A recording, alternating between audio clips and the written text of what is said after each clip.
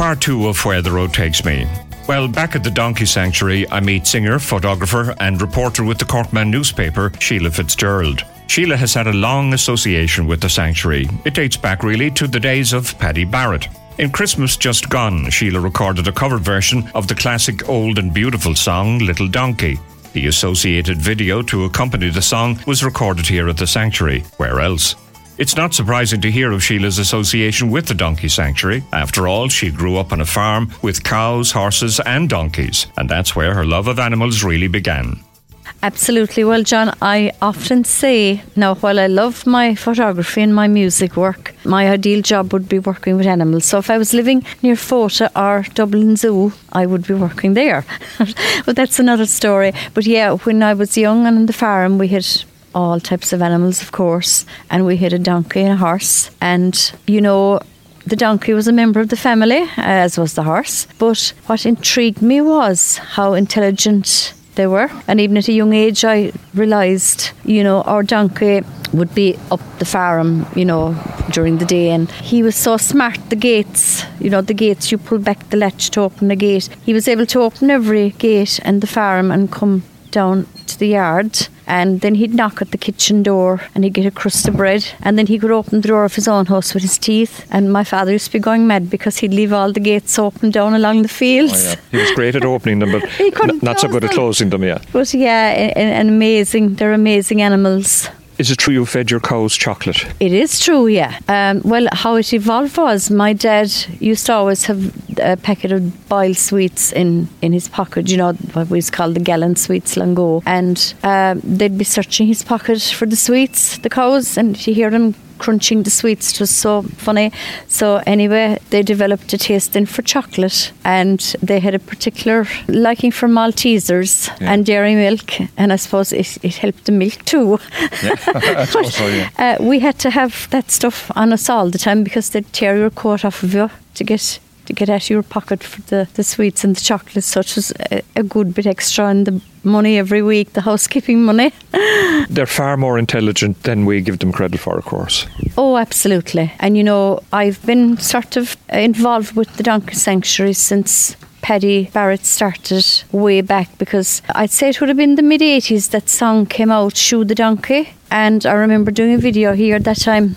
I'd say it was one of the first videos we did of Shoe the Donkey, and there were very few donkeys here that time, maybe 20, but they were all around me, and Paddy hadn't long started. So ever since, I have had a deep involvement with them through the Corkman, and anything I can do through music or whatever, because, you know, the animals, who would hurt an animal, you know, it just beggars belief, really.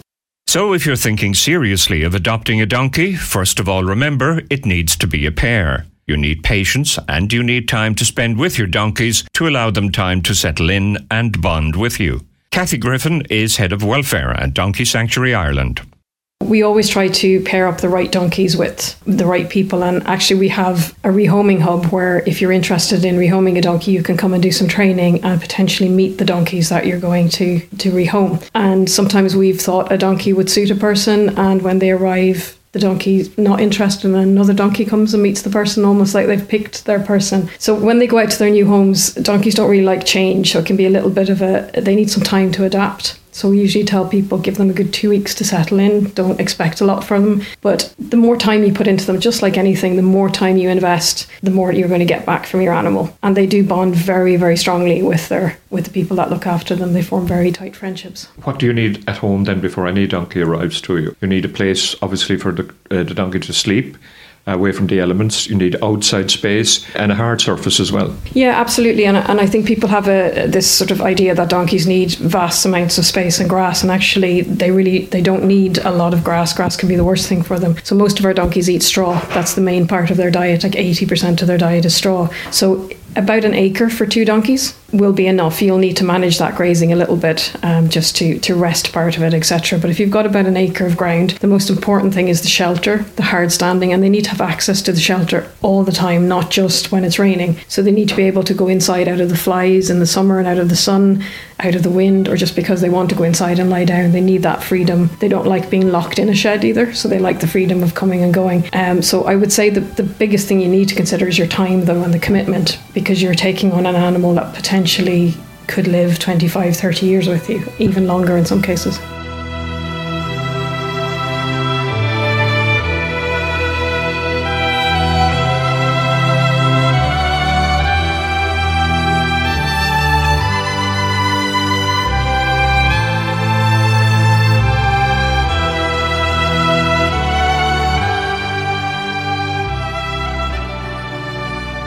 Back at Munich Airport, the plane now carrying the Manchester United players and staff back home to Manchester was about to make a third attempt at takeoff.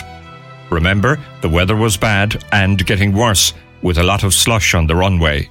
The pilot, Captain James Thane, was a former flight lieutenant in the RAF. He'd been offered the opportunity to remain in Munich overnight, but turned down the offer.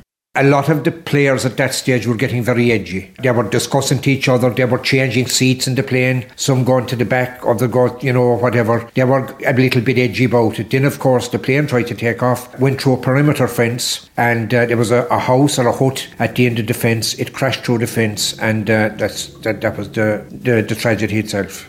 In the aftermath of the crash, goalkeeper Harry Gregg was lauded for the courage he showed in remaining in the burning wreckage and dragging a number of people to safety, including Sir Matt Busby and a mother and child. But later he would lament the lack of moral courage that just one person was required to show that could have averted the takeoff and crash. Let's hear what he had to say. At that stage, I thought everyone on the aeroplane was afraid. There's no doubt about it. Everyone on the aeroplane was afraid at that time, and no one was courageous enough, I don't know what you call it, moral courage, to stand up and say, I'm not going. And I feel myself, if anyone had stood up and said, I'm not going, I feel no one would have gone. I sat down very low in my seat, thinking if the belly of this thing does go up, we hit the roof, at least the seat saves my head. So I got down low for this reason, put my feet up on the chair in front of me. And let's say I prepared myself for what I thought might happen. I watched the wheels lock and I knew he was braking again. So I braced myself. I remember thinking to myself at the time, Christ, I'm going to get killed. And I've just made the big time. I'll never see my family again, and I won't see my parents. And I remember thinking, I'm going to get killed in Germany. I can't speak German. As I say, everything was in blackness and I couldn't understand this, and I thought I was dead. And I thought, well, I must be in hell because everything's black. I had no sense of fear. And I didn't think that I had time to be afraid after what happened, because I heard a child cry inside what was left of the aircraft. And I think this brought me to my senses. And I went looking for it.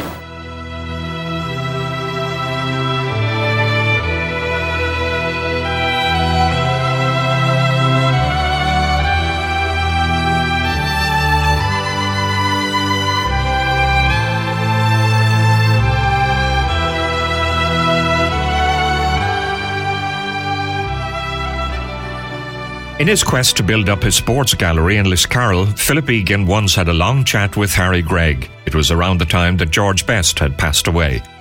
We spoke really about his career and about Northern Ireland. We spoke. George Best had died at the time, and we spoke a good bit about George Best, his admiration for Best and all the rest of it, and just a few recollections. It's a good while since I spoke to him now, but basically it was about the pitch and the gallery and one thing and the other, and about his time at United and whatever, you know. The aftermath then of the crash? Well, the aftermath of the crash was extremely sad, in the sense that Jimmy Murphy, who was the manager, Busby's assistant. Now, Jimmy Murphy was a huge man in the history of Manchester United, insofar he was the main coach. He was a pioneer of coaching. He was ahead of his time. And Jimmy Murphy would have been on the plane that night, except that he took charge of Wales for their 1958 World Cup qualifier against Israel. Now, his assistant coach, Bert Wally, took his place on the plane and was killed. So the aftermath was very sad, in the sense that Jimmy Murphy came back, heard the news. 7 or 8 of the players were killed. More of them were injured. Busby was in a critical condition. Busby received the last rites twice and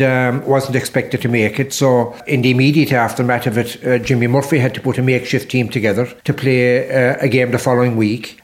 Sir Matt Busby always referred to Jimmy Murphy as his best signing. In this audio, Jimmy Murphy describes hearing about the plane crash for the very first time. Well, I was with the Welsh team. The Welsh team played Israel at Cardiff in the World Cup, and My assistant went, Bert, poor old Bert, and he had my seat and he went. A taxi from town and got the office at the top end there, and Alma George, who was our secretary then. I went upstairs and there seemed to be no one about. It was most strange, there's no one around at all. And I had a drink, gave her a drink. And I said, haven't you heard, Jimmy? He says, heard about what? She said, the plane that's crashed. It never struck me at all. And she said it again. Oh, I said, I'll have another drink. I'm a quick drinker, by the way, and answered my second one quickly. But she said it again, and she started to cry. And then it struck me very vividly. I thought, God, no. And last thing I thought was a plane crash. So in my John Little office there, I went in, I cried myself for 20 minutes, couldn't realise it. Heartless pleasure brought up, more or less lived with. Very difficult. Very sad to go to different funerals, it's very, very hard. And probably two get buried the same day. People everywhere, inside and offices and outside particularly.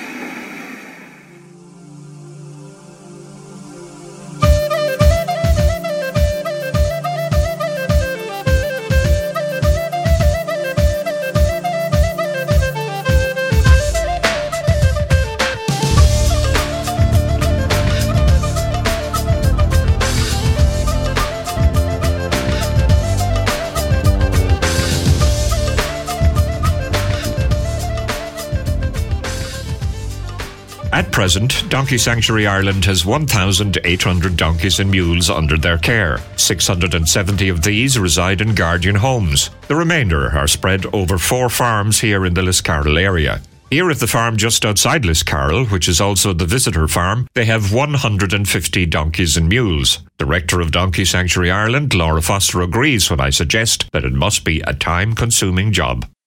It is, yeah. We have our farms teams work incredibly hard, and we've actually just recruited a batch of farm worker grooms across our sites, and it's great to see younger people as well coming into the team and taking an interest in donkey welfare and recruiting people from the local area. It's really great. How great a concern is cruelty at the moment? I think when most people think of cruelty, they would think of deliberate sort of wanton attempts to hurt an animal or any being. In fact, what we would see the biggest problem is neglect, and a lot of the time that isn't willful neglect. It's just because people aren't aware of a lot of the husbandry issues that I was talking about earlier. So it is a big problem. We went out on over 2,000 occasions last year. We had over 500 reports of concern from members of the public about donkeys that weren't theirs. So, reported complaints, if you like. So it's a bigger problem than a lot of people might realise. And as I say, the key to resolving it really is through education and awareness raising, because in the vast majority of cases, this isn't deliberate. It's just people not understanding how to look after their animals properly. The cases that tend to attract the most attention are the cases that are sort of stark examples of cruelty. So there was a case recently in Offaly that many people may have seen in the media of a donkey that appeared to be being dragged by a moving car. And cases like that are much rarer than the sort of more chronic cases of neglect that we would deal with. And it's right to differentiate between concern, neglect and cruelty. Absolutely. They are different, and that's where our welfare advisors are so good with people.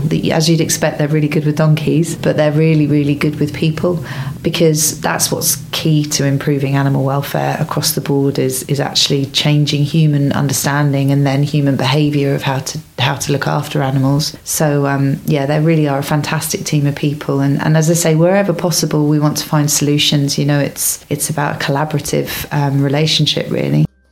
And that's the end of part 2 in Where the Road Takes Me. But coming up in part 3 after the break, I return to the Donkey Sanctuary, and we hear more about the aftermath of the Munich air disaster and the Irish connection with Manchester United, as I return also to the Sports Gallery at Egan's Lounge Bar right here in the village of Liscarroll.